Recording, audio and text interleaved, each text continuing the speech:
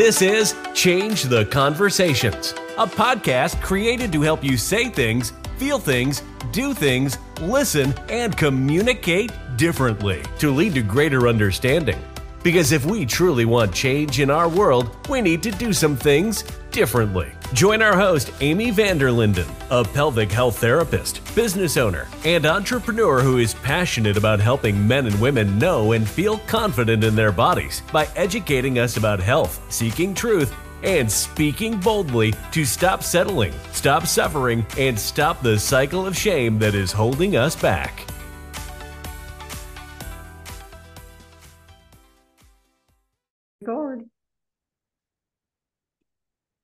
All right, you guys, welcome back to another episode of Change the Conversations. This is a fun one for me because I'm interviewing our other physical therapist, Emily Duncan. And it dawned on me like last week, I'm like, I can't believe we haven't done this yet. So we had some time on our hands this week. And so wanted to have her on and just chat a little bit more, let you guys get to know her better. She is passionate about quite a few topics. So I'm sure we'll get going here in a second on all the things. But Emily, why don't you tell us a little bit about yourself and who are you? Hey, everybody. Good to be on here. So a little bit about me. So I grew up in Arizona. I grew up actually in Litchfield, which is where I live now with my son and husband. I am a pelvic floor physical therapist, and I'm also a yoga teacher sometimes, and I'm passionate about all things women's health, low toxic living, using movement as medicine, nutrition, all of those fun things. Awesome. And so speaking of growing up here, I love that you're an Arizona native. Definitely one of my favorite things about you when I was interviewing you. Did you grow up with big family? Tell us a little bit about that. Yeah, so I actually grew up with divorced parents. They were divorced when I was like, I don't know, 3 or 4 probably. So I bounced between their houses. And then I grew up with some stepbrothers. So there's 5 of us total. My mom had me and my sister, and then my stepdad had 3 boys. So it's a big family, but it is a lot of fun. I'm used to the loud, crazy houses and always somebody being over. And it's very different from my husband because he's an only child. So, and it was just him and his mom. So he was used to the quiet. And then when we started dating, he was like, oh, it's just loud all the time. I was like, yep, get used to it. Which is awesome because you're a boy mom now, and yep. Grant's getting bigger and louder. And oh yeah, so he's a wild savage. I love it. Yeah, he's about 1.5 years old, and he just keeps getting more fun. I keep saying as he gets older, keeps getting more fun, seeing his personality develop and watch him learn new words and new activities. It's a lot of fun. Well, and I first met you, totally didn't connect the dots till way later, but I first met you at goat yoga. So how did you get interested in yoga in general? So when I was 15, I was in high school, and I don't really know how it started, but I started going to yoga classes at EOS at the gym that was local to me. And I absolutely fell in love with it. And then I was going to like 2 yoga classes a day. I was like not going to class and going to yoga instead. Does your mom already know this story, or is this going to be yeah. It was like and then like going into my senior year, like, yeah, I absolutely fell in love with yoga. And I knew I always wanted to do something in healthcare, but because of my alternative ideas, I knew I didn't really want to like go to med school. I wanted the option of like being in charge of myself and not having to answer to somebody. And then finding a career where I could blend my passion for yoga into it is kind of how I landed on physical therapy. So yeah, that's kind of how I started getting into yoga. I actually, out of high school, got a Army ROTC scholarship, and I went up to New York, to upstate New York for a semester to an engineering school, and absolutely hated it. So I did not know about this part of your journey. Yeah. So I thought I was going to be an officer in the Army and be an engineer. And I got there and was like, what am I doing? And I actually started my yoga teacher training when I was there. And then I was like, I can't do this anymore. Like, I want to move back home. And so after that semester, luckily the Army RTC scholarship gives you like a year forgiveness. So it was basically a free semester. They paid for everything and I got to move back home, and then started going to the community college, and I thought I was going to do nursing. And then I thought I was going to do microbiology because I loved microbiology. And then, yeah, I just kept thinking about it and kept going to yoga. And then I was like, oh, I'm just going to do PT. But that's how it happened. Oh my So I gosh. think I actually decided I wanted to go to PT school like the last semester of my junior year in undergrad, which is when you apply to PT school. So then I applied, found out I got in, and then I started like a few months after I graduated undergrad. I cannot picture you in the military. That's what everybody says. I'm like, I can't either. I don't know what I was thinking. This is also why like maybe 17 and 18-year-olds shouldn't be making like career decisions. Maybe not. Yeah. Glad you got out of that. Obviously, I can't really picture you in engineering either. I mean, smart, No. obviously, intelligence wise, you're totally capable, but yikes. Yeah, the microbiology fits. Like you love nutrition and, like you said, non-toxic living. And I think you're one of the only people I know in real life who listens to more podcasts than me. All the time you're like, oh, I was listening to this podcast about this. I was listening to this podcast about this. I love podcasts. Yeah. And now I probably listen to like 1 or 2 a day. That's amazing. Well, and I think that's one upside of having a little bit of a drive to work, which I do not have. I have like 7 minutes.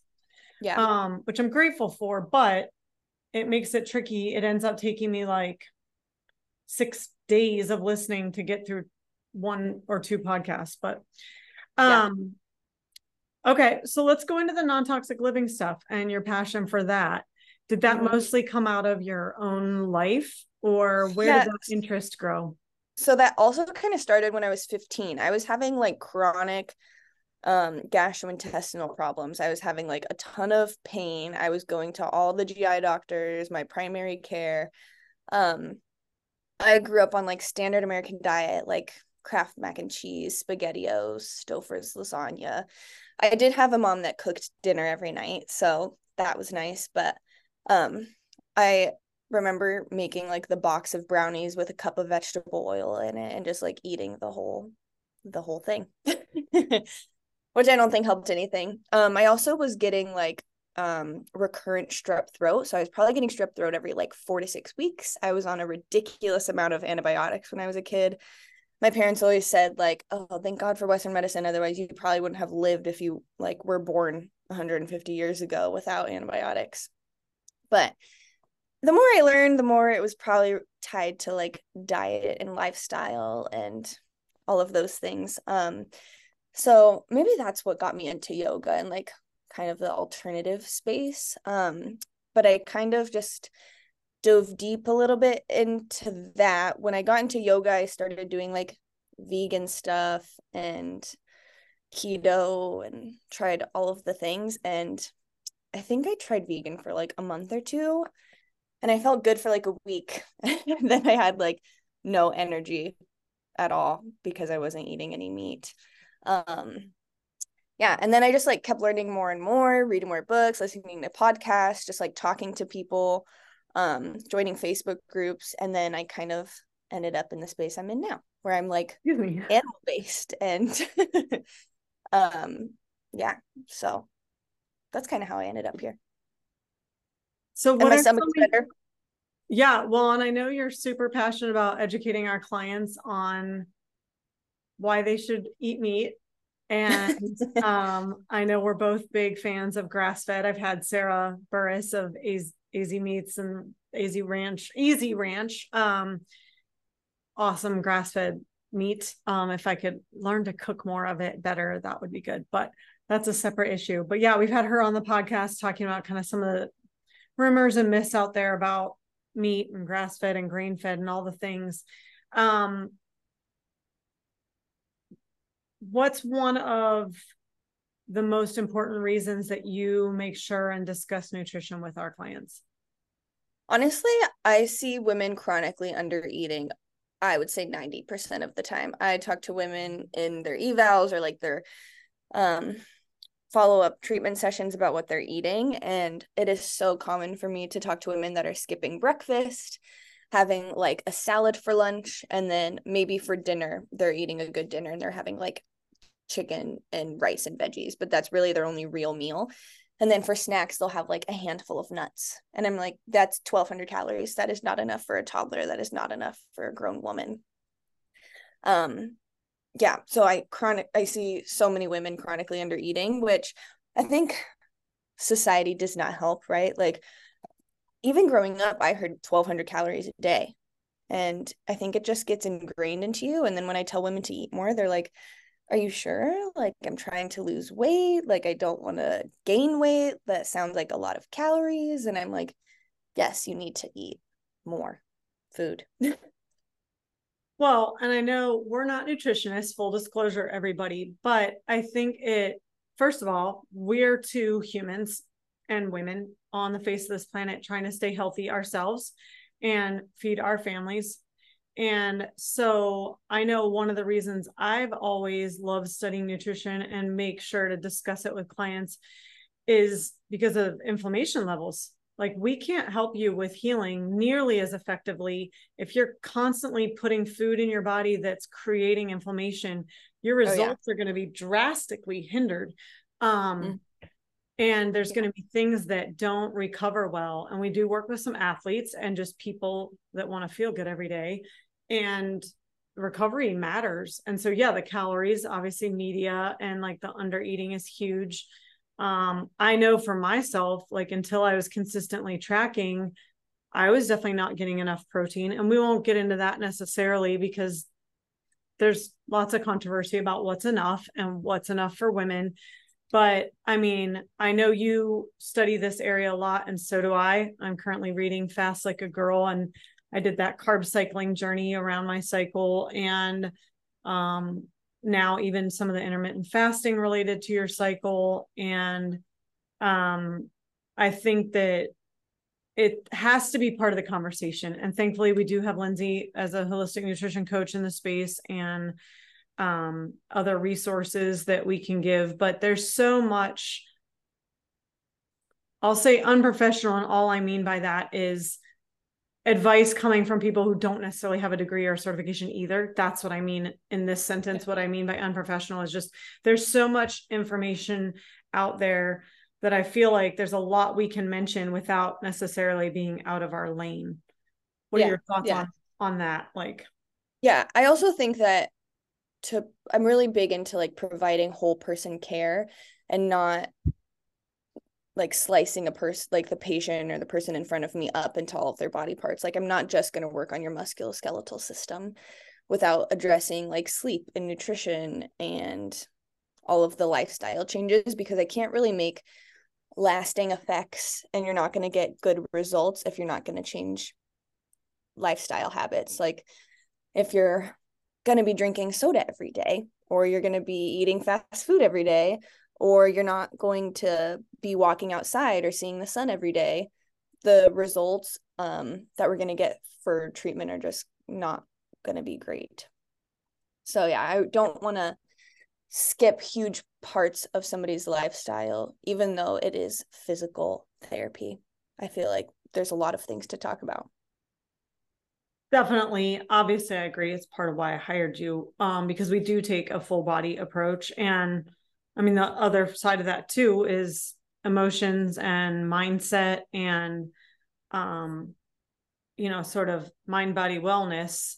There's many aspects to the physical piece, and there's many aspects to the mind and emotional piece. And yeah, we try to look at everyone as their whole person and all the things that they're bringing in with them when they walk through our doors. What are some of the ways that you've implemented non-toxic living in your house? My whole house. My husband would tell you that I'm probably crazy about it, but like cleaning products. So I don't have any traditional cleaning products. I just use something called Branch Basics, which is a subscription, and it literally lasts me. I probably get 2 bottles twice a year. Or vinegar and baking soda I use to clean instead of like Windex and bleach and Lysol. which again kind of goes back to the microbiology and not fearing bacteria. What else? Like shampoo, conditioner, personal body products. So I'm very picky about all the things that I use in my body. And I'm also just kind of a minimalist when it comes to that. So all of my patients hear me talk about tallow. So I use tallow as a moisturizer, which is beef fat, but you can also use it to take off your makeup. You can use it for diaper rash creams. You can use it to cook in. So finding products that are multifunctional can help save cost. Because I know when I initially talk to people about swapping products in their home, it's overwhelming. They feel like it's going to cost a ton of money. So I usually tell people to switch what they put in their body first, then what they put on their body, and then what's around their body. So in your body would be food, mostly food, air, water. Then on your body, so all of your personal products, what are you washing your hair in? What are you cleaning with? What are you using for soap? All of those things. And then what's on your body. So clothes, perfumes, all of those things. Yeah. And obviously we try to keep everything here unscented and natural based, partially too, so that certain clients aren't triggered by certain smells or have reactions. Obviously we're touching with our skin to their skin, so being mindful of that. Well, certain areas we're obviously using gloves too. Don't freak out, everybody. But just that full body. And I think, how's your house? Do you get into, I don't think we've had this conversation really. What about detoxing like EMF? So I honestly could be better in this area. So we turn all of our products on airplane mode. So all of our phones are on airplane mode throughout the night, but I don't unplug like our Wi-Fi router. There's no reason for it to be on overnight, so I definitely could unplug it. It's just inconvenient for me, which is a big reason I don't do it. No, I could definitely do better about that, but I'm really big about turning our phones on airplane mode at least. Yeah. I make sure our phones aren't in our bedrooms for the kids and us. I don't think I switched to airplane mode though. I'm gonna think about that. But yeah, the turning the Wi-Fi off and on, or unplugging it all the way. Yeah. I've seen people have them on like a timer switch, which I feel like would help so that it could turn off at like 9 p.m. and then turn back on at 6 a.m. or whatever. Yeah. So I could do something like that. I haven't even really looked at our Wi-Fi thing because when we bought the house, it was like already built in. Right. So I haven't messed with it at all. Yeah. Well, and I think you'd still have to go airplane mode, because our phones have data. Right. And like Bluetooth things. Yeah. It's a lot. Yeah, that one gets me on the overwhelming factor. The nutrition and some of the other stuff I've been thinking about and studying for a lot longer. 5G towers and all the things. Yeah. So where do you get tallow? Let's go back to that. There's a few different websites I like to buy it from. Root Apothecary is one of my favorites. Simply Eden, Smear by Brit, Hazy Harbor. The Nakedest is actually in Arizona. She's local and she sells it. Well, there's even some local butchers that sell it. Yeah. So you can make your own. It's actually very affordable to make it. You just need to have the time. And I just don't prioritize that. Yeah. But yeah, you can definitely go to a butcher and buy tallow and render it. So you basically like melt it and strain it and you could make your own for sure. Yeah. That would definitely be a little bit of work, but probably very doable depending. And like you said, great cost saver. Well, so you shared about some of the things when you were 15 that kind of led you into yoga and some of the issues with GI. How has that changed your health? That's kind of what like got me on this journey and why I'm so passionate about it, because I talk to so many people again that have chronic pains, chronic illness, a ton of GI stuff, and then with women, period problems, fertility problems that are so correlated and tied to their lifestyle. And I don't think normally, I mean, there are some exceptions that conventional doctors talk to people about those things and like endocrine disruptors and fragrances. And again, like what products are you using? What are your lifestyle? Are you going outside? So that's another reason why I'm so big on talking about lifestyle changes. So do you still have GI issues or get prep? Honestly, not very often. And if I do, it's because I'm eating out more than I would like to. Like if I'm eating at home and I'm eating my like whole real food diet and I'm focusing on animal products and I'm eating very clean, I feel great. I'm poop great. I don't really have any stomach pain. But if I'm like going to In-N-Out or Chipotle or we go out to dinner somewhere, I can for sure notice a difference, especially because I avoid seed oil so much in my house. I don't cook with them at all. And pretty much every restaurant uses vegetable oil or canola oil. And so it's kind of unavoidable when you go out to restaurants, and they're super inflammatory, and I know I react poorly to them. Plus, like, you can get into the whole organic thing and finding restaurants that it's hard to eat out and be clean about it.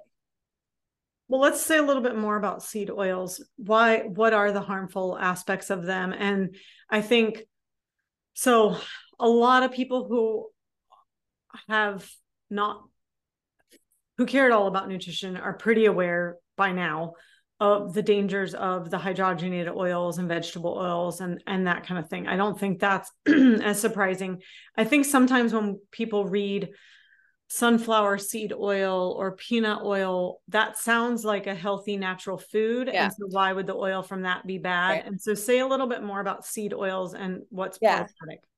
I think the marketing on all of this stuff is just wild. And then you learn more about it because like vegetable oil is, you're like, oh, it's like oil from vegetables, when it is not at all.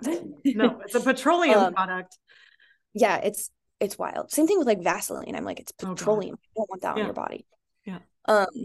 Yeah. So like vegetable oil, canola oil, safflower oil, sunflower oil, rapeseed oil, cottonseed oil, all of these are super inflammatory, and they are in everything because they're super cheap to make.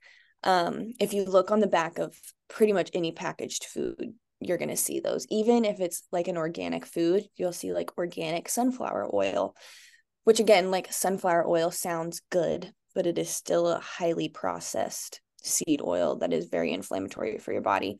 So usually the things I cook with are butter most of the time. It's so easy. I just keep a butter dish on my counter.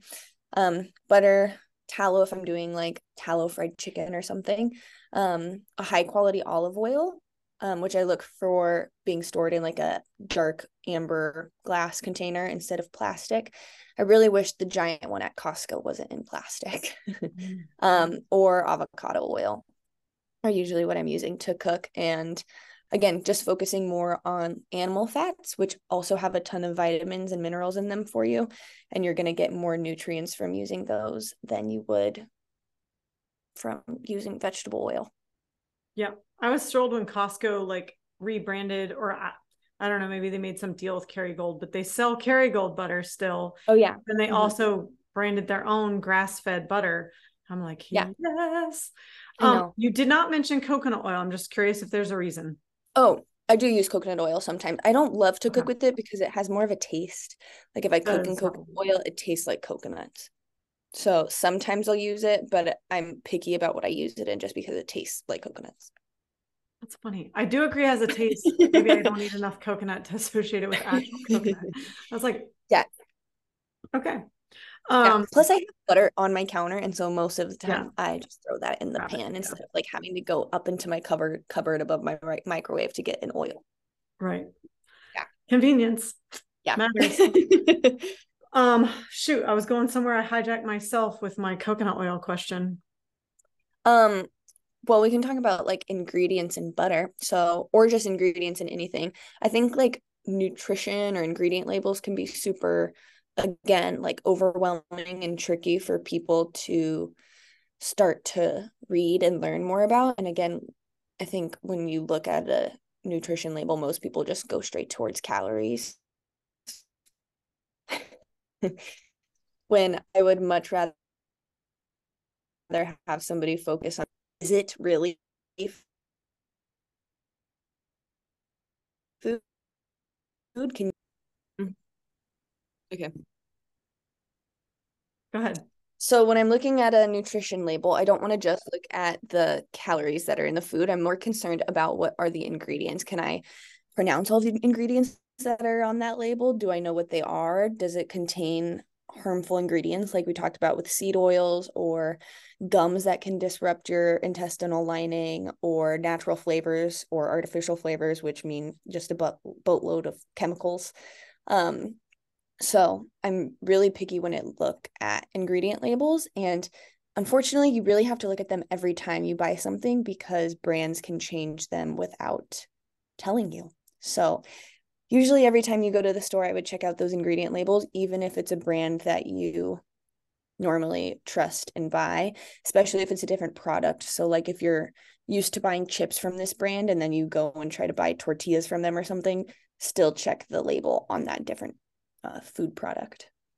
So I remember my other question, but I want to stay on food for a minute. I'm really passionate about educating people about all the artificial sweeteners out there, and like, like, because when you get going on those long names, and even some of the natural amino acids or vitamins sound weird, like riboflavin and selenium, that you might not notice. And potassium is just another mineral, right? So, but when they put acesulfame in front of potassium, people don't know, or a lot of people don't know, that that's aspartame and sucralose and all of those guys. And that even like, I'm a big fan of stevia for some things, but even that's getting chemically processed and changed now because it became so popular that trying to get pure plant-based stevia isn't always easy. And then there's all these new ones, erythritol and gosh, help me out. There's some of the other ones, monk fruit. There's a ton. Yeah. When it comes to sweeteners, again, I'm focused on like real whole food. So maple syrup and honey are pretty much the only sweeteners that I use at home. In my coffee, I use like a teaspoon of maple syrup, or if I'm out somewhere and I'm ordering coffee, like a hot coffee, I'll ask for them to put honey or maple syrup in it instead of sugar. What about organic cane sugar? I will use that, especially if I'm like baking or something. You can use maple syrup, but it's just not the same sometimes. So yeah, I'll use like organic cane sugar, or Thrive Market actually sells maple sugar. So it's maple syrup turned into like a granulated sugar. So I can use that too for baking, which is awesome. Interesting. I'm going to have to look that up. Yeah, it's kind of expensive. It's like $10 for a little bag, but I mean, it depends on what you're using it for. It can last a long time. Interesting. And then with the fake sugars and how much they're a bladder irritant, I talk to people all the time about like their diet sodas and everything, and I'm like, not great for your bladder, especially if you have interstitial cystitis or you're having leaking problems already, or bladder pain, or anything to do with your bladder. Let's avoid fake sugar. For sure. Well, and then again, back to the inflammatory levels, and the amount of inflammation and there's so many things with fake sugar. It's terrible for your blood sugar and your insulin levels. And most people already have really poorly regulated blood sugar levels. Your body has no idea what to do with fake sugar. So that's not setting you up for success, especially when it comes to like pre-diabetes, diabetes, your A1C, all of those things. But it's also not great for your gut. So even stevia can disrupt your gut microbiome. So that's again why I'm like, just go to whole real food, not something that's made in a factory. Get some honey. Yeah. And it's good for your allergies, especially if you're buying something honey's local. Amazing. Yeah. I was talking to a friend this morning at Collab Culture, and she was talking about how Manuka honey helped heal this really rare autoimmune skin thing she has. Oh yeah. I actually on my postpartum checklist, I put Manuka honey on there to put on your vaginal tears after delivery. Right. Yeah. So I use Manuka honey after having Grant on mine. You can also use seaweed, which I hadn't heard that before, but next time. That's some seaweed on hand. Yeah. Yeah, because I mean it's antibacterial, antiviral. It's really easy to find. Yeah. So yeah. Awesome. So the question I had wanted to ask before, I hijacked myself with the coconut oil, was you mentioned we were talking about fragrances and scents and different things that we're putting on our bodies or around our bodies, and how those can be endocrine disruptors. That sounds like a little bit of a fancy medical term. So break that down, and whatever knowledge you have about how some of those things disrupt the endocrine system, which is our big hormonal system and regulator in the body. But so endocrine system is hormone system. So think about like estrogen, testosterone. There's literally so many hormones, but think about that system. Dozens. Yeah. Yeah. So things like fragrances in candles and all of the Bath and Body Works products, or like your chapstick or your perfume or soaps, all have fragrances in them. And those fragrances, again, are made of a buttload of chemicals, which do not mess well with your hormonal system and can hijack it. And then we see problems with fertility, problems with like hormone levels, skin problems like eczema, psoriasis, all of those things. Well, and do you agree, like when things can hijack or disrupt our endocrine system, that's going to have an impact on the immune system as well? Oh, again, yeah. Leading to the autoimmune, eczema, Yeah. psoriasis, different things Yeah. like that. They're also linked to like higher cancer rates and just nothing that's good for you. And if you can find a product that isn't going to harm you in the long term, why would you not swap it? Right. Well, and so I think that can be really frustrating for people too, because like lavender is a plant, it's a flower, roses, gardenia, those are not things that are inherently harmful to us, yet it's because of all the chemical processing. And do you know more about the mechanism by which they disrupt the hormones? Ooh, no, that I do not. That would be interesting though to learn about. Maybe we give Bailey that project. Yeah, because I've heard and learned a lot too about the hormone disruption, but I don't know the in-depth pieces of the mechanism by which that happens and the why behind that, other than that, it's chemicals that aren't good for you. And there are lots of definitely not more expensive necessarily, natural candles, natural scents, that it's possible to enjoy those pleasant smelling things without creating all of the negative side effects. There's been a huge uptick in the last few years of companies that sell high quality products with, again, like tallow candles or beeswax candles that are scented with natural fragrances. If you read, again, a label and it just says fragrance or perfume, we have no idea what that means. And if you reach out to the company, they probably won't tell you. But if it says like lavender oil or something with whatever fragrance it is, then you have to decide like, oh, am I okay with that or am I not? Yeah, for sure. Well, because the word natural isn't regulated either. That's a big marketing ploy. There's several words, or if they say organic, that is regulated by the USDA. And unfortunately, that's a very expensive process. So some smaller companies can't really afford to get that USDA certified organic label, but truly mean it when they say natural, but not necessarily. So it can be frustrating as a consumer for sure to try to navigate all of this. That's why if you're buying like fruit, vegetables, meat, whatever at a farmer's market or from like a local rancher or farmer, you can just ask them how they grow their food, which is helpful because their process and like their practices are probably much better than the food that you're getting at the grocery store. Not to even mention that it's flown across the world. Which freshness possibilities. When it's like, I know where Tomachaw Farms is. Oh, I know where Blue Sky Ranch is. Like, you guys are a couple miles away.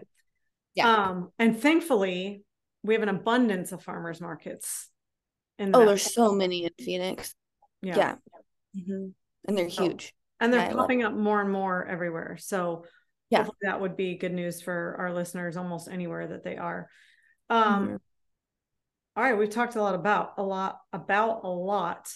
Trying to think of things we don't talk about all day, because we talk about sex and pee and poop and our pelvic anatomy and birth control and all of that stuff all day, every day. Well, I know poop as an overall indicator of health is something we also see eye to eye on. What would you want to like share with our audience in terms of why having healthy poops matters? Well, it's like a huge detox system in your body. So you don't always need to go on like a detox program to detox. Like your body has natural lymph systems and you should poop every day. And Yeah, as far as pooping goes, you should be going every day. It should be easy to get out. It should be like a nice smooth banana or a sausage. You should feel empty after. And I have some people that'll be like, oh, I poop every 2 or 3 days, and I've just always been like that. That's normal for me. And I'm like, but should you be pooping every 2 or 3 days? Even if that's how it's been your whole life? Probably not.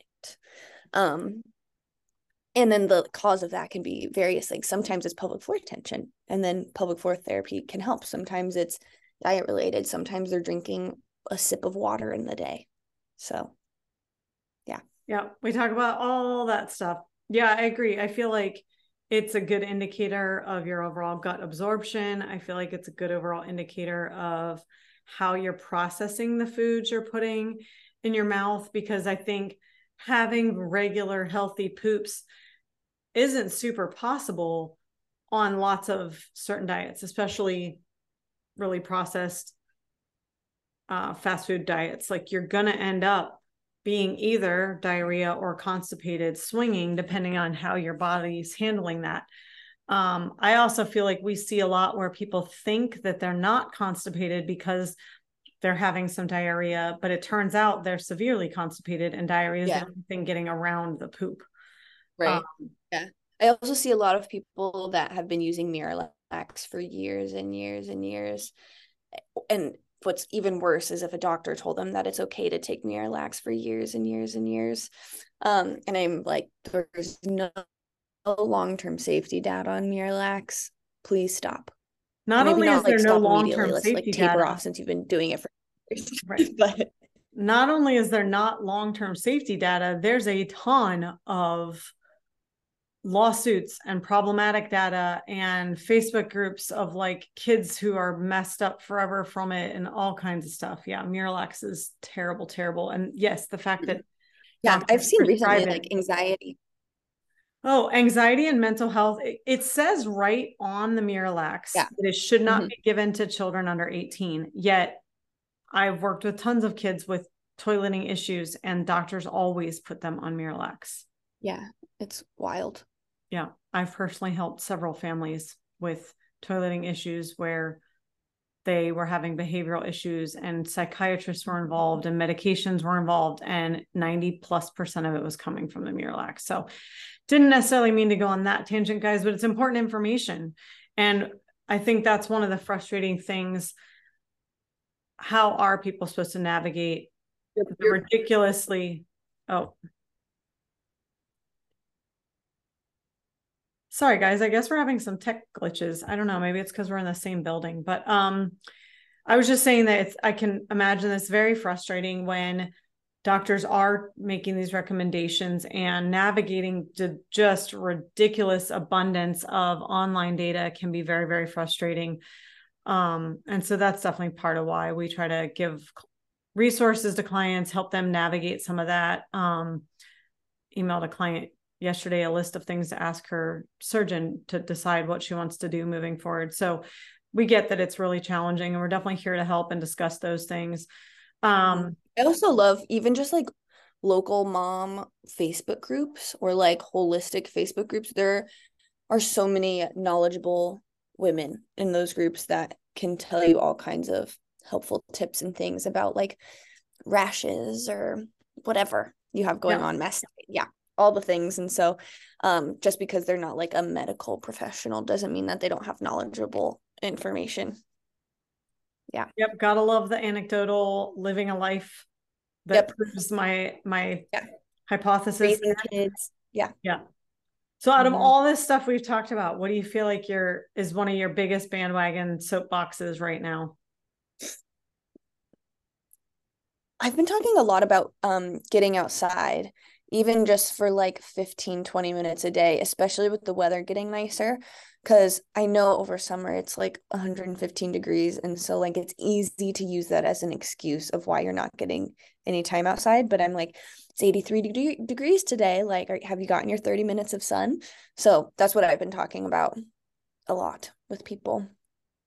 Yeah, I was listening to a podcast about hormones and stuff, and they were talking about how you need to wake up and view light. And real there's light, people like that Yeah, there's people that live in certain parts of the world that they can even buy like sun lamps. So it's the right kind of light, right? Like not the blue light or fake light or fluorescent or whatever. But yeah, that sunlight, because it turns off your melatonin and turns on your cortisol in a good way. And then at night, we need the darkness to turn off the cortisol and turn on the melatonin and all those natural rhythms and regulations. Yeah. I talk to people about habit stacking. So again, it can feel overwhelming to make lifestyle changes. So if I'm telling them for regulating your blood sugar levels, I want you to walk for 10 minutes after you eat every meal, we can do the walk outside, right? And then you're habit stacking, you're getting 30 minutes of sun by walking after every meal, and you're outside. So, and then maybe you like listen to your podcast while you're walking, or do something else during your walk so that you can habit stack and do a lot of things at the same time and just be efficient. I just wrote down the word being time efficient right before you said that. Yeah. Or like if I'll tell somebody to eat breakfast, maybe you like eat breakfast on your patio so that you're not only eating breakfast and getting morning sun, but you're also spending time outside. So yeah. And it'll probably make your dogs happy. True. Yeah. Take your dog on a walk every day. Or your baby or your toddler. Yes. You love being outside. And helps it's just wear them out, helps regulate their sleep. 100%. And just their nervous system. Anytime Grant's having a hard time, if I walk outside, he is a different child. Yeah. He was so mad you guys had to leave the bounce house the other day. I know. I was like, oh, meltdown in progress. Oh, man. Yeah. He was not happy about that. I also it would be hard with babies, but with toddlers and older kids, we do like shaking your body. So it's kind of like rebounding for like 5 don't minutes. Shake your baby, guys. That's no, don't please shake don't. Your baby. No, he just is like bouncing up and down and like spinning. And then I shake my body with him for like 5 minutes before bedtime or after the shower or whatever. And that helps regulate their nervous system too. Yeah, we are definitely big on nervous system regulation. I feel like that almost will have to be a whole other podcast. Yeah, probably. We could both talk about that. I like to do You like to do what?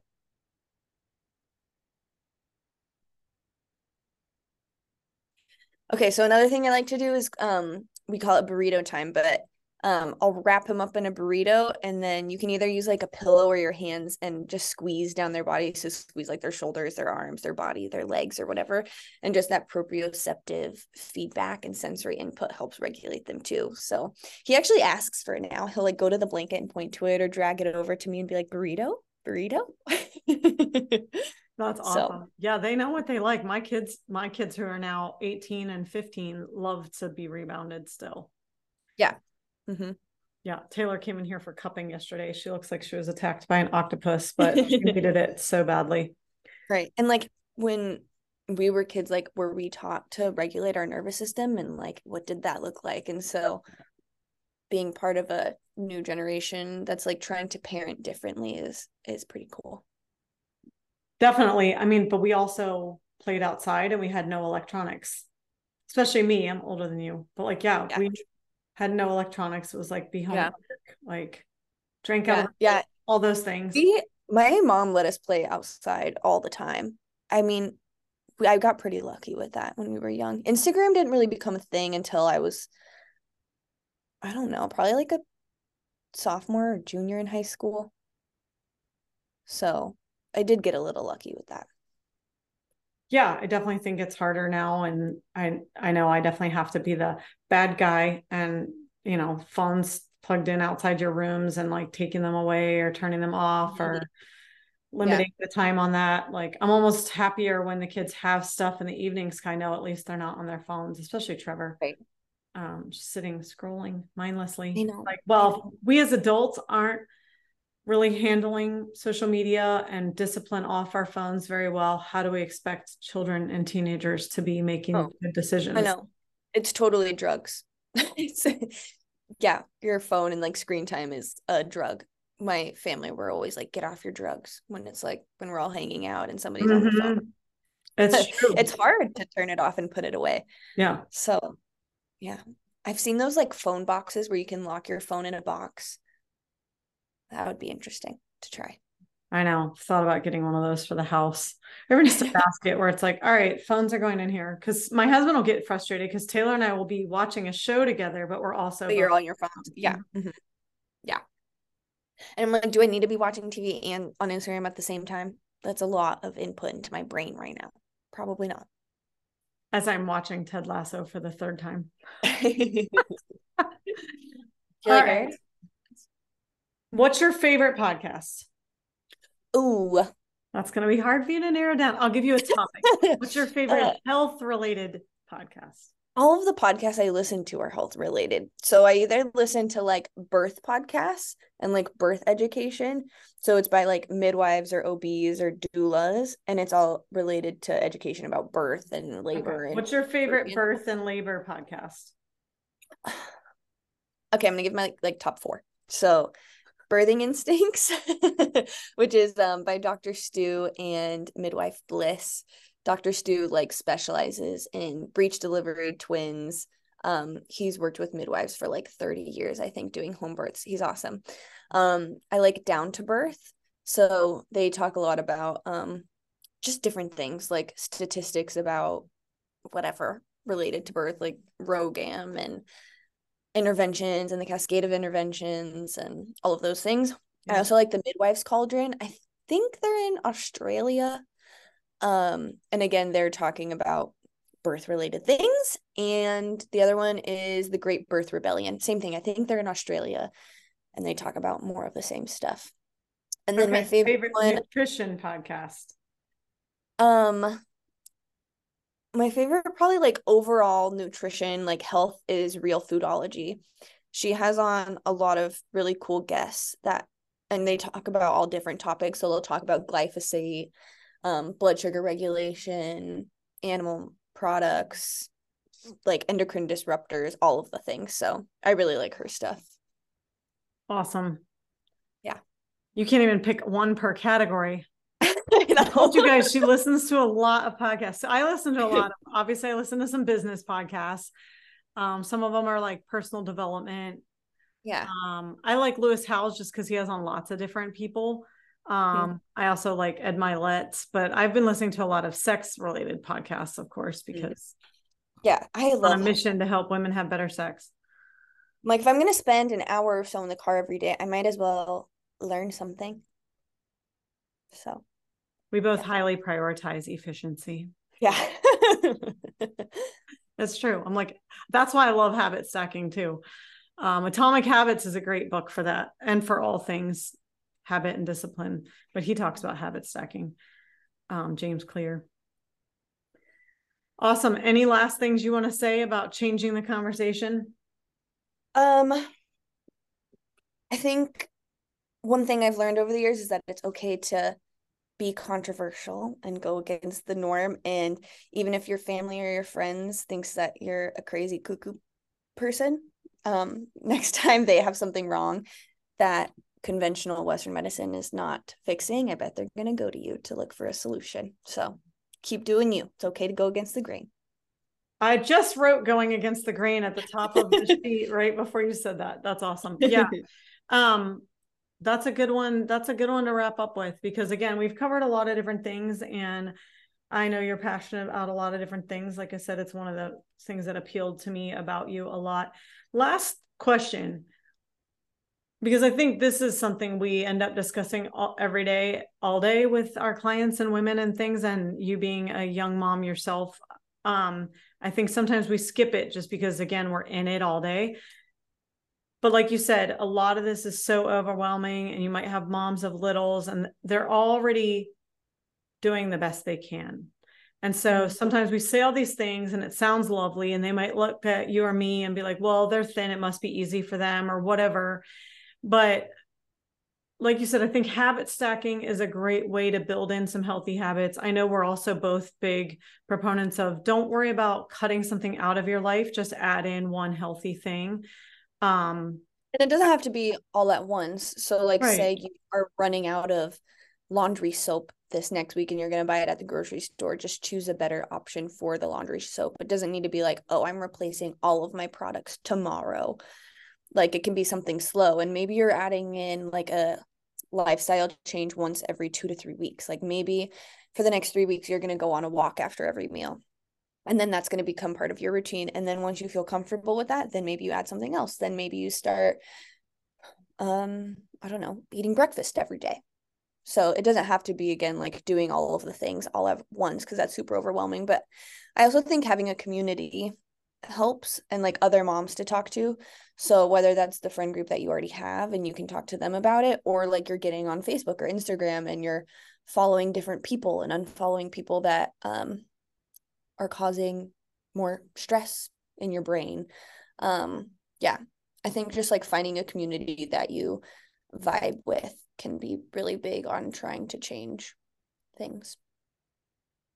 On that note, we've got to get you to revive our Facebook community that has been sitting there just kind of inactive and dormant for a while.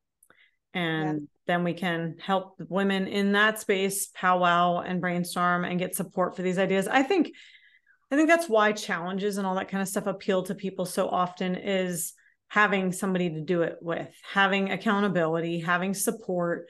I think makes a world of difference. Yeah. When you're trying something new or you don't know where to start. And like you said, just start with one thing. I think that's great advice. And because, everybody is, for the most part, doing the best they can. And the last thing we're trying to do is should all over moms with more shoulds that they're already shoulding on themselves about. So, right. Puns intended. I think just start with one little thing, wait till you're running out. All of those are great tips.